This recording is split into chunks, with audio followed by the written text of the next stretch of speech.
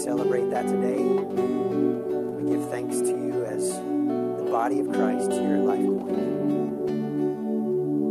Thank you for Jesus. I pray all these things in his great name. Amen. Good morning. You can have a seat.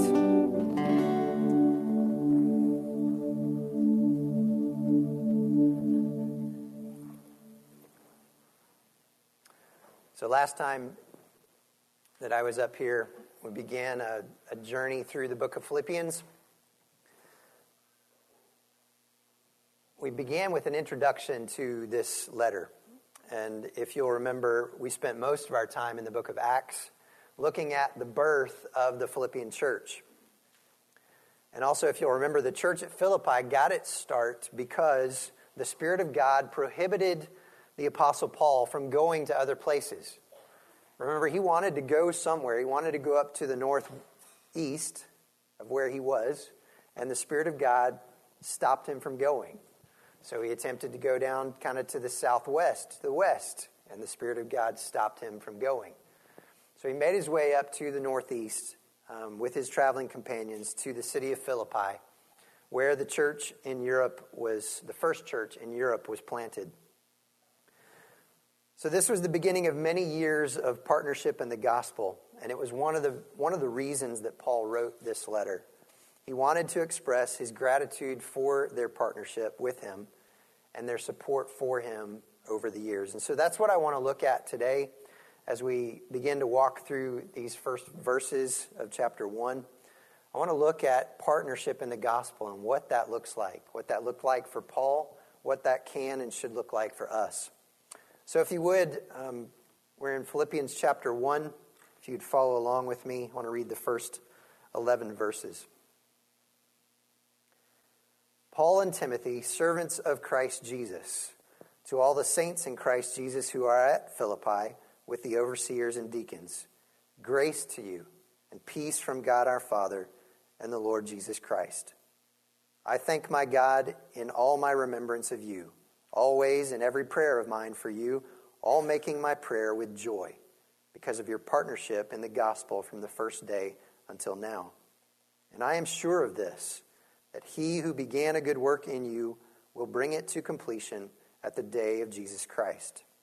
It is right for me to feel this way about you all, because I hold you in my heart, for you are all partakers with me of grace, both in my imprisonment and in the defense and confirmation of the gospel. For God is my witness, how I yearn for you all with the affection of Christ Jesus.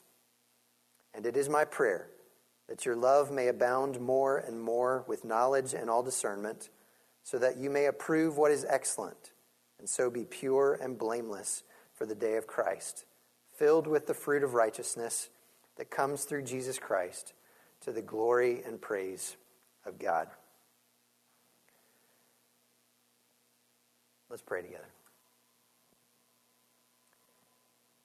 God, as we begin to walk through this great letter, and we look at these first verses today, God, give us ears to hear what you want to speak to us, what you want to say to us concerning your gospel and our partnership together in the gospel. Open our eyes, God, to see you fully for who you are. Do a work in our hearts today. Transform us to be more like you each day. God, now may the words of my mouth and the meditations of my heart be acceptable to you. O God, my rock and my redeemer. In Jesus' name I pray. Amen. All right, so as we look at this idea of partnership in the gospel today, we're going to see three results. Three things that happen when we partner together in the gospel. We'll get to those in a few minutes, but first I want to look at the participants in the partnership in this letter. Okay, so Paul starts right off with Paul and Timothy. Okay, these are the first two participants in this partnership. And he says, Paul and Timothy, servants of Christ Jesus. Now, there's really no debate at all about who the author of this letter is. Paul is the author of the letter, but he includes Timothy in his greeting because Timothy was with Paul when he first came to Philippi. The members of the Philippian church knew Timothy well. If you would turn over to chapter 2 with me, starting in verse 19, I want to read some of the things that Paul said about Timothy. Chapter 2, verse 19 says, I, Paul, hope in the Lord Jesus to send Timothy to you soon, so that I too may be cheered by news of you.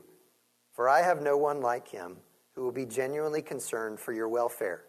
For they all seek their own interest, not those of Jesus Christ. But you know Timothy's proven worth, how as a son with a father he has served with me in the gospel. I hope therefore to send him just as soon as I see how it will go with me. And I trust in the Lord that shortly I myself will come also. So the people at the church in Philippi had a great knowledge of who Timothy was. They knew him well. And so there was a relationship there that was important. And so Paul includes Timothy in his greeting. Paul calls himself and Timothy servants of Christ Jesus.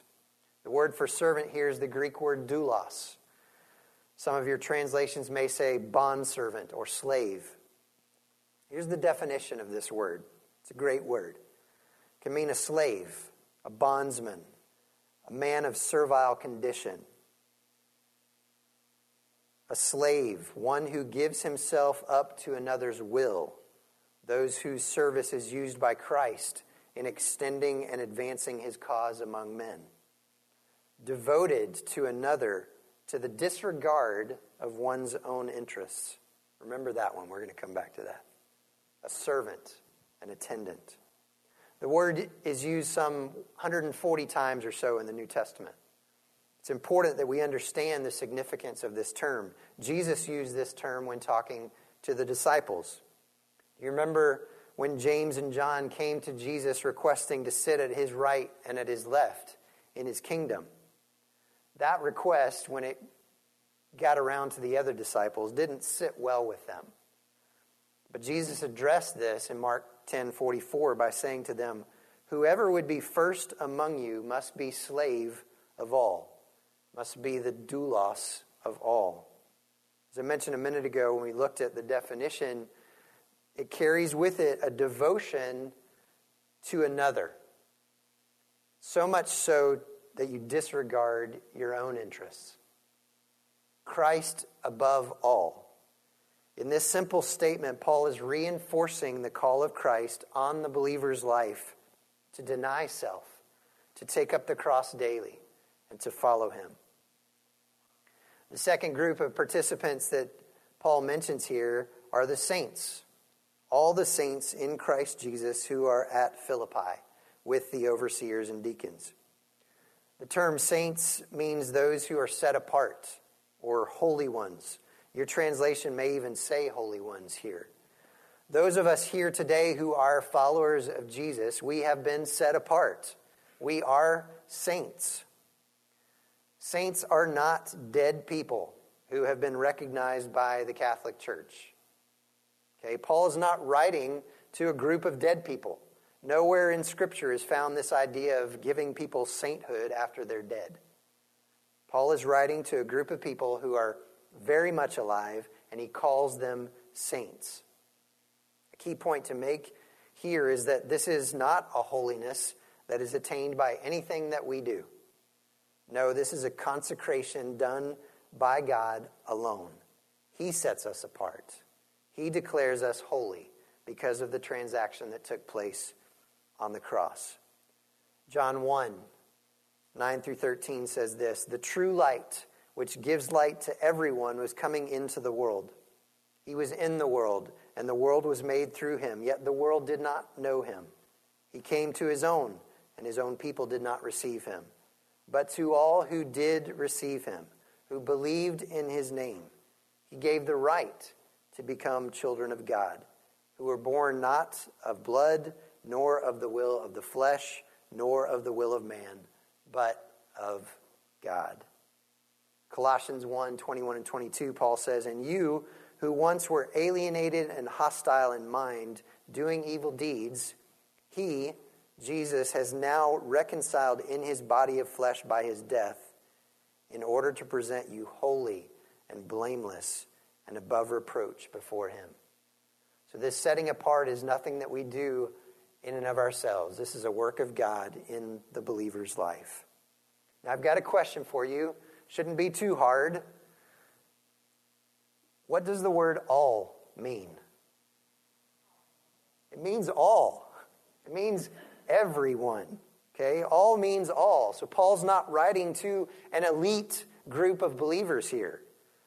This partnership in the gospel is the calling for all of us. Paul's not just writing to the leaders at the church in Philippi either. The leaders are addressed here, but they are a subset of the community that he is writing to. They are not elevated on any kind of pedestal, nor should they be. Church leaders have titles and positions, but they are titles and positions of service and servanthood. Church leaders are no more saintly than church members. All of us are set apart by God, not by anything that we do. We should never seek to put our pastors, our elders, our church staff on any kind of pedestal. Nor should there be any one person with superstar status. Our church is elder-led, and no single elder holds any more sway than the others. There is a teamwork that should be evident in the church from leadership to membership. We are all in this together. We are partners in the gospel. One thing we can't lose sight of here is that we are all saints in Christ Jesus. That's what Paul says here. That is our position. We are in Christ Jesus. He is the bond that holds us together. He is why people from all walks of life, all backgrounds, can come together in partnership. This is why we can go to the other side of the world and we can partner with brothers and sisters in Christ. People that we don't speak the same language as. People that we don't share the same culture with. We can partner with them in the gospel because Christ is the one that holds us together. So after addressing his audience, Paul includes his customary greeting of grace to you and peace from God our Father and the Lord Jesus Christ. If you hadn't noticed, Paul used the term Christ 3 times in just these 2 verses. We're going to see that this is a prominent title that Paul uses throughout this letter. All right, let's get into the results of gospel partnership. We're going to look at 3 things, as I mentioned earlier, and this is kind of where we're going to spend our time today. Let's read again verses 3 through 6. I thank my God in all my remembrance of you, always in every prayer of mine for you all, making my prayer with joy, because of your partnership in the gospel from the first day until now.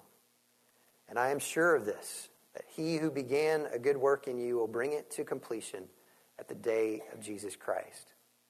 So the first result of partnership in the gospel that I want us to see this morning is joyful thanksgiving. Joyful thanksgiving. Paul lets the saints at Philippi know how thankful he is to God for them. We see a few things here in these verses related to thanksgiving.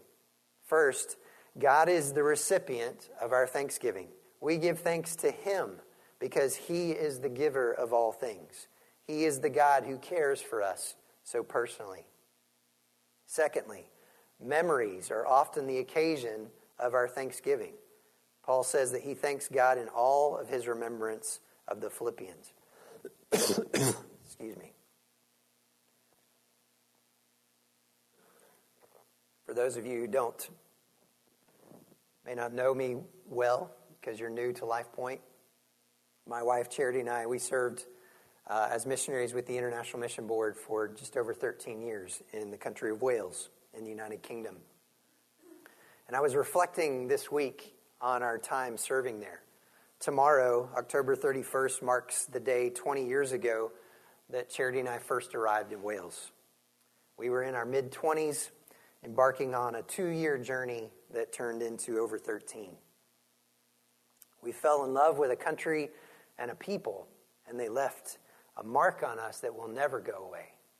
I found myself this week thinking about all the fond memories we have of the people we served alongside. And I spent time giving thanks to God for the people who were and still are partners in the gospel. as they carry on the work of proclaiming the truths of God to a people living in darkness. God gives us this partnership that we have as members of this local church, and the memories of our partnership and ministry here at Life Point should cause us to give thanks to God.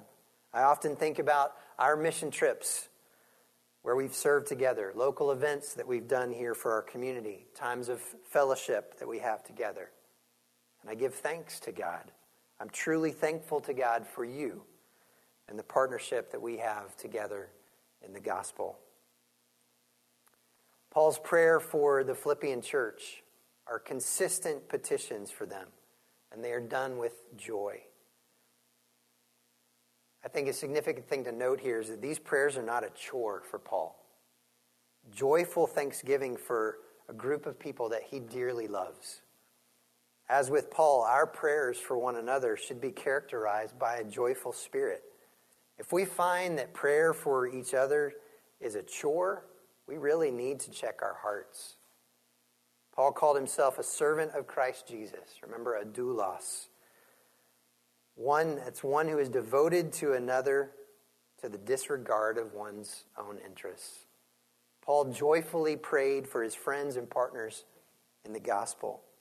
This should be something that characterizes our lives as followers of Jesus. We should be united in joyful prayer for one another, giving thanks to God for the partnership that we share. Verse 5 gives us the reason for his joyful thanksgiving, and we've already talked about it at length, but the reason is their partnership. This is why he's so grateful. It's why he's so joyful. They have been his partners in ministry from the very beginning, since the church in Philippi was formed. There's been a sharing in the work of the ministry and also a sharing of the spiritual blessings of eternal life and union with Christ. And this is a cause for joyful thanksgiving. This is from an article by Matthew Harmon, something that he wrote on this verse 5. It says, in a day when the term fellowship is loosely applied to any time believers gather together for any purpose, it is essential to regain the biblical understanding of fellowship. What distinguishes true biblical fellowship from simple shared interests and experiences among non-Christians is the gospel-centered nature of biblical fellowship. As such, it is oriented around encouraging, exhorting, teaching, praying, giving, suffering, etc., with fellow believers in an effort to follow Christ. The heart of true fellowship is self-sacrificing conformity to a shared vision. Christian fellowship, then, is self-sacrificing conformity to the gospel. There may be overtones of warmth and intimacy, but the heart of the matter is this shared vision of what is of transcendent importance, a vision that calls forth our commitment. Some of your translations in this verse may use the term fellowship. I prefer the term partnership here. But as I just read, this is more than just a gathering together. We are to be self-sacrificing, a gospel-centered community with a shared vision of glorifying God. The last thing that I want to mention under this first result of partnership in the gospel is the confidence that we can have in God. Paul says here, I am sure of this. There's no doubt here. The sanctification that God has begun in our lives will be completed. Paul says in one of his other letters, 1 Thessalonians 5, 23 and 24, he says, now may the God of peace himself sanctify you completely. Okay, God does the work. God does the saving work in us. He does the sanctification work in us. Now may the God of peace himself sanctify you completely, and may your whole spirit and soul and body be kept blameless at the coming of our Lord Jesus Christ. He who calls you is faithful. He will surely do it. If you're a follower of Jesus here today, God has begun a work in you that will be completed. This to me is just further evidence of the security of the believer. What God has started, he is going to finish. He will not let you go. That's encouraging news to me today, and I hope that it is to you. God has begun a work in you, and he will complete it. The second result of gospel partnership is what I'm going to call an affectionate connection. Look at verses 7 and 8 again with me. It is right, Paul says, for me to feel this way about you all, because I hold you in my heart. For you are all partakers with me of grace, both in my imprisonment and in the defense and confirmation of the gospel. For God is my witness, how I yearn for you all with the affection of Christ Jesus. It's good that I feel that way, Paul says. In fact, it's not just good, it's right.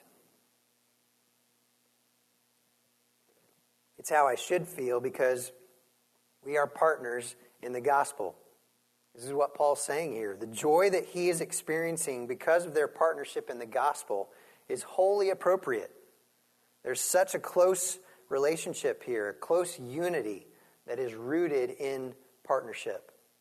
Paul holds the Philippians in his heart, he says. John MacArthur said this: there are probably people like this in your life. Subconsciously, they're there, and they come to the surface frequently. Your thoughts, your affections for them, you think about them, you remember them, you pray for them. It may be long periods of time that you don't see them or talk to them, but you carry them in your heart. There's something in their life that inextricably has tied them to you. And you have them in your heart. They're deep in your being. And that's what Paul is saying. I hold you in my heart. This is how I feel about people that we served alongside in Wales. This is how I feel about our brothers and sisters that we serve alongside in South Asia. And that's how I feel about you. We are all partakers of grace. We are all in this together. At the end of verse 7 here, Paul gets specific in talking about his imprisonment and the defense and confirmation of the gospel. Paul here he's simply expressing his gratitude for their partnership. They have assisted him through the years and have sent him gifts, sent him care packages. They've supported him in his work of ministry. I remember growing up as an MK in West Africa. We moved to Senegal when I was 10 years old. And this was back in the mid-'80s when email was not even a blip on the radar. Communication was difficult. Most of you in here will probably remember long-distance phone calls that you had to pay for. Long distance across the ocean was even more expensive. And so conversations with family and friends back in the States was costly. So I remember talking to my grandparents, once every couple of weeks. But one thing that I do remember is getting care packages in the mail from family, from churches here in the States who supported us. People would often send us things, sometimes at great cost to them, because shipping things internationally was not cheap then. It's still not cheap now. But they did it to express their love and support of our family. And it always meant such a great deal to open a box and see all kinds of goodies from the States. Stuff that we couldn't get where we lived. We knew that we had partners in the gospel who loved us and supported us. And Charity and I experienced the same kind of thing in Wales. Churches here, families that would support us and send us packages in the mail. The Philippian church loved Paul so much that they sent even one of their own to help look after him while he was in prison. They sent Epaphroditus. We talked about him last time. We'll come back to him again when we get to chapter 4. But in his efforts to take care of Paul, he became so ill that he nearly died. And this was one of their own that they sent to him to look after Paul. In verse 8, Paul goes on to give confirmation and definition of his affection for the Philippian church. He's dealing here with something that people can't see. They can't see his heart. They can't see his affection. So he wants them to understand how genuinely he feels. He says, God is my witness. God can see it. God is the one who can confirm the truth of what I'm saying. And then he says this, here's how deep this love is. I yearn for you all with the affection of Christ Jesus. Now this term for affection it's an interesting word. It's a word in the Greek that refers to the bowels. He's literally saying here, I love you in the bowels of Christ Jesus. If you look at the King James translation, it actually says that. It's the same word that's used in Acts 1:18 to describe what happened to Judas after his betrayal of Jesus. We know from Matthew's gospel that Judas went out and hanged himself. And then in Acts chapter 1, some more detail is given about that. And it appears that Judas's attempt to hang himself didn't go so well. So it says that he fell headlong. He burst open in the middle and his bowels gushed out. Bowels. It's the same word that's used here in Philippians. And I just wanted to see how many times I could say bowels in a sermon. The bowels were regarded by the Hebrews as the seat of the tenderer affections. Kindness, benevolence, compassion. This was deep-seated emotion. It's like talking about the gut, that gut feeling that you have. Paul yearns for them with the affection of Jesus. This is supernatural. It's not a natural human attraction. It's much, much deeper than that. It's given by Christ to those who belong to Christ. So that brings us to our last point. We're going to spend some time here on this today. The third result is purposeful prayer.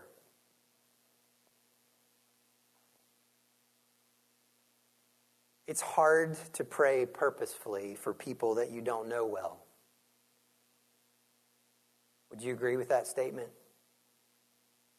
Prayers for people that we don't know well are important, but they can tend to be more generic in nature. Prayer for people that we know and are in relationship with, however, can be much more purposeful because we have much deeper knowledge of the person or persons as well as their circumstances. And so here in these last few verses, Paul shares exactly what he's praying for these people that he loves dearly. And this is a prayer. He's telling them what he has been and continues to pray for them. We already know from what Paul has shared with us that the Philippian church are incredibly loving people. They have shown that love and support in many ways over the years. And so while Paul is grateful for their love, he prays here that their love would increase, that it would abound more and more, but that it would do so with knowledge and discernment. Love needs knowledge, or it can be easily misdirected. And knowledge alone has a tendency to lead to arrogance and is worthless, really, without love. William Hendrickson, a New Testament scholar, wrote this. He said, a person who possesses love but lacks discernment may reveal a great deal of eagerness and enthusiasm. He may donate to all kinds of causes. His motives may be worthy and his intentions honorable, yet he may be doing more harm than good. Paul is praying here for spiritual maturity. He wants their love to abound more and more with knowledge and discernment. So that's his request for them, but what's the reason for the request? Well, that request comes in the first part of verse 10. He says, so that you may approve what is excellent. Now, if you've nodded off this morning, it's time to wake up. Okay? I want you to hear this because it's important. I think this is so key and so vital to spiritual maturity. Paul says, approve what is excellent. The word approve here is a word that means to test or to verify or to prove or to determine something. For example, determining the quality of a metal or determining whether money is counterfeit or not. It's the ability to distinguish, The idea here is to set the proper value on something. What is vital? What is excellent? What is the thing that really matters? But listen to this. It's not the ability to distinguish between good and bad. Everybody can do that. Although that's debatable in our culture these days. It is, however, the ability to distinguish between good and best. The discernment that assesses what is best is so crucial. Being able to take your life and focus your time and your energy on what really matters. Approving what is excellent. Abounding in love with knowledge and discernment leads to the ability to distinguish what is excellent. We must choose excellence. Don't let the good be the enemy of the best. And so, what then is the result? I think it's twofold. Let's read these last 3 verses again, starting in verse 9. Paul says, "And it is my prayer that your love may abound more and more with knowledge and all discernment, so that you may approve what is excellent, and so be pure and blameless for the day of Christ, filled with the fruit of righteousness that comes through Jesus Christ, to the glory and praise of God." The first result for the believer who is abounding in love with knowledge and discernment is purity and blamelessness that is manifested in the fruit of righteousness that comes through Jesus Christ. Purity and blamelessness. Purity is in reference to the individual. It's having a personal integrity. Paul is praying for a life that is sincere, without hypocrisy, a life that is genuine. Blamelessness is in reference to the individual's relationship to others. Paul is praying for a life that does not cause others to stumble. So he's praying here that those in the Philippian church will live lives that do not stumble and that do not cause others to stumble. Lives of integrity, both personally and relationally. And then Paul goes on in verse 11, filled with the fruit of righteousness that comes through Jesus Christ. That's actually probably better translated, filled with the fruit that righteousness produces.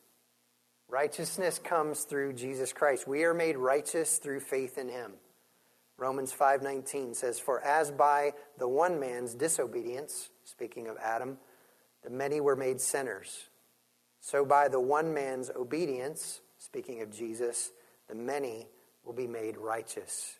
Our righteousness comes through faith in Christ. Later on in the book of Philippians, Paul says in chapter 3, verses 8 and 9, "Indeed, I count everything as loss because of the surpassing worth of knowing Christ Jesus my Lord. For his sake I have suffered the loss of all things and count them as rubbish, in order that I may gain Christ and be found in him, not having a righteousness of my own that comes from the law, but that which comes through faith in Christ, the righteousness from God that depends on faith." The righteousness that comes by faith through Jesus Christ will produce fruit. Remember what James said when we studied that letter over the last few years. He said, faith without works is what? Dead. Faith without works is dead. So Paul is praying for pure and blameless lives, lives of integrity that are filled with fruit. Fruit that is produced as a result of the righteousness that Christ gives. I mentioned 2 results. The first result for the believer who is abounding in love with knowledge and discernment is purity and blamelessness that's manifested in fruit that's produced from the righteousness that comes through Jesus Christ. Secondly, and really the ultimate result, is the glory and praise of God. It all comes back to him because it's all about him. This is an amazing gospel-centered prayer that Paul is praying for these people, for his dear friends. What might God do among us if we prayed this way for one another. D.A. Carson said this: put the priorities of the gospel at the center of your prayer life. It takes only a moment's reflection to see that all these petitions that Paul makes here are gospel-centered. These are gospel prayers. That is, they are prayers offered to advance the work of the gospel in the lives of the Philippian believers.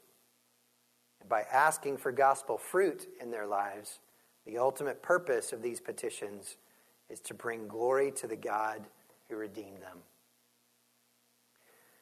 Now, I hesitated to include this last quote that I'm going to read because it will step on some toes this morning. In fact, it may step on every toe in the room. But I figured since it stepped all over my toes this week, I would share the wealth. So I'm asking you to listen and consider what he's saying here based on what we've looked at today. This is also from John MacArthur. He said this: the measure of a person's spirituality is not how well they conform to the demand to pray. I'll pause there for a second.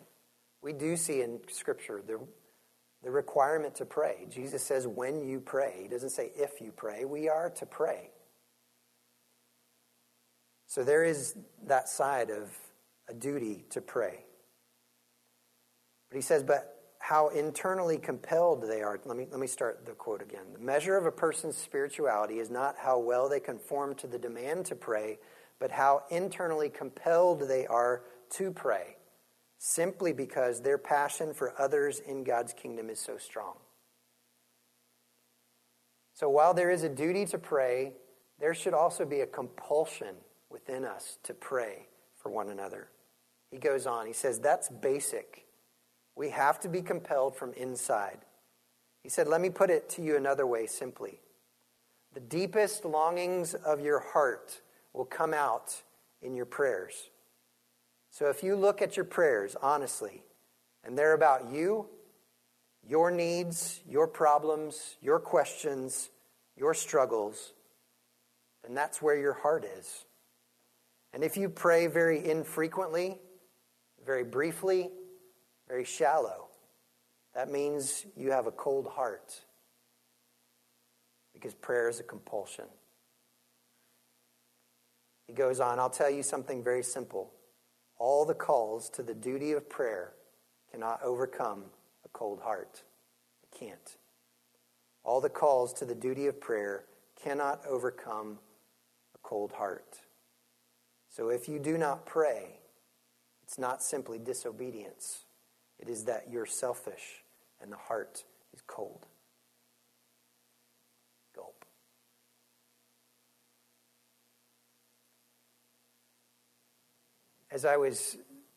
I'll be quite honest, as I initially looked at this chapter and these verses, I really just honestly thought, how am I going to get a sermon out of this? But the more that I reflected on it, the more I looked at it, the more I studied it, there's really deep beauty that's here in what Paul prays for the Philippian church. And it really challenged me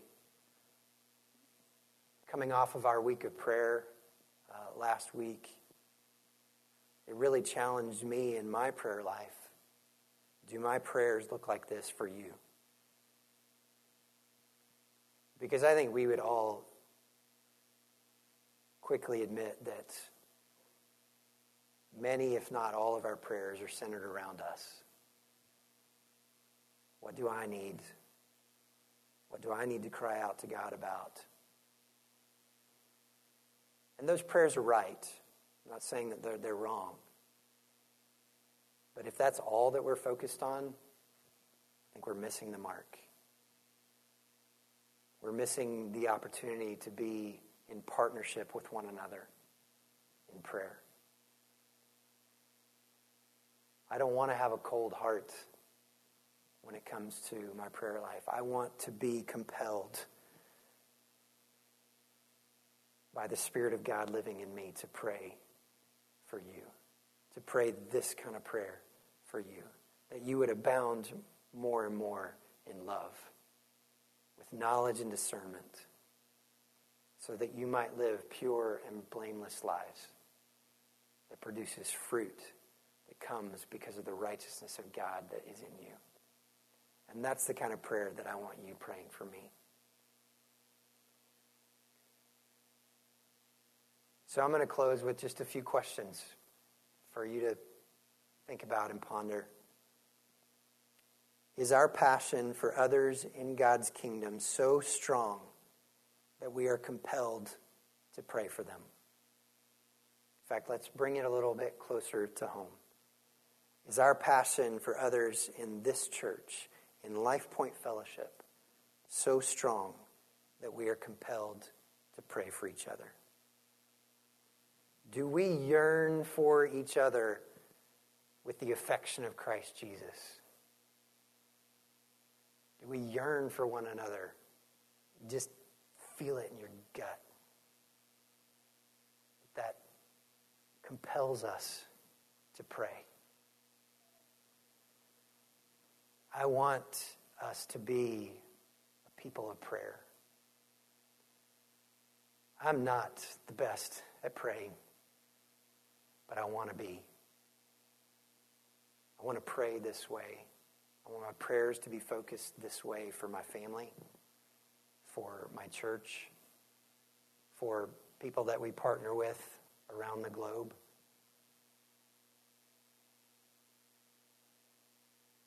Prayer, I don't think, I've said this before, I don't think it comes naturally to us. I think it's something that we must learn. If it wasn't, then the disciples wouldn't have asked Jesus to teach them to pray. They asked him specifically, teach us to pray. So it's something that God instills in us and that God teaches us. And so maybe that's where our prayers need to begin. God, teach me to pray like this. Put a compulsion in me that when people in our church, in my church, come to mind, I'm praying these kinds of things for them. That's my prayer for us today. And so I leave you with that challenge. Where are you in your prayer life? Is your heart cold?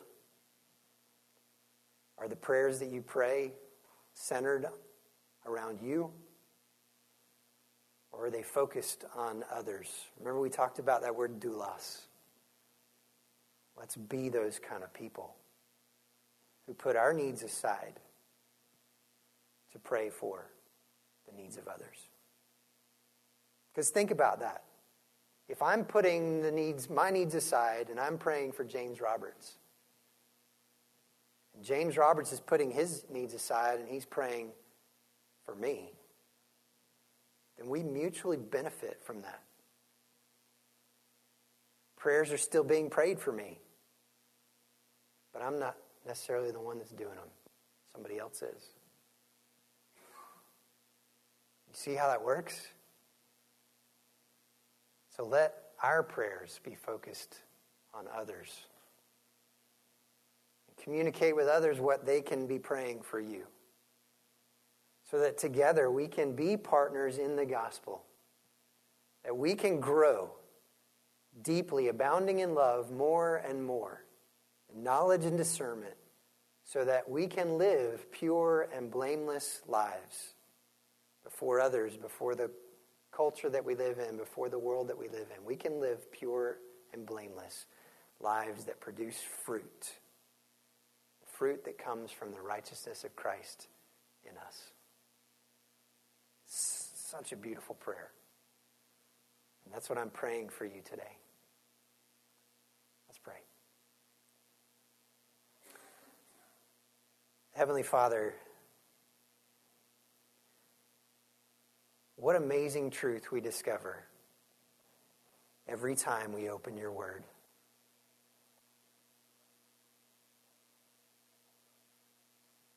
Such simple verses, and yet such profound depth to them. This beautiful prayer that Paul prayed over the Philippian church.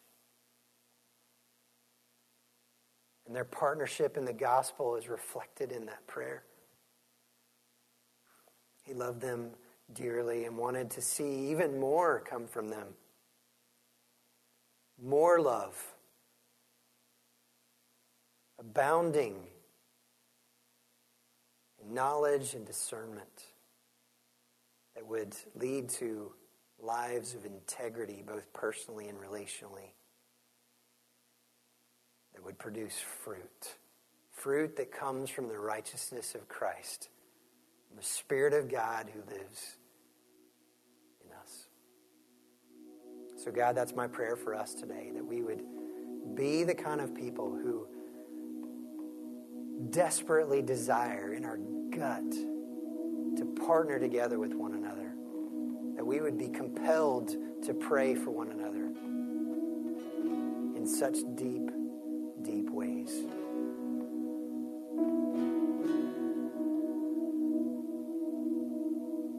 God, we need you. We're going to sing about that here in a second. We need you. Would you do a work in our lives today? Teach us to pray.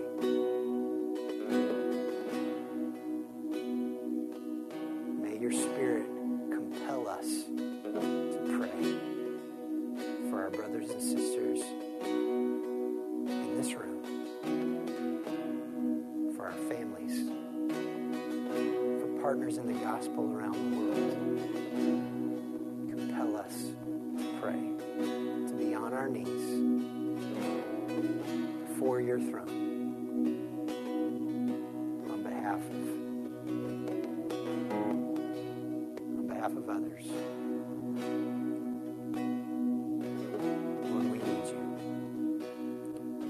It's in Jesus' name I pray. Amen. Let's stand together and let's sing this prayer to God today.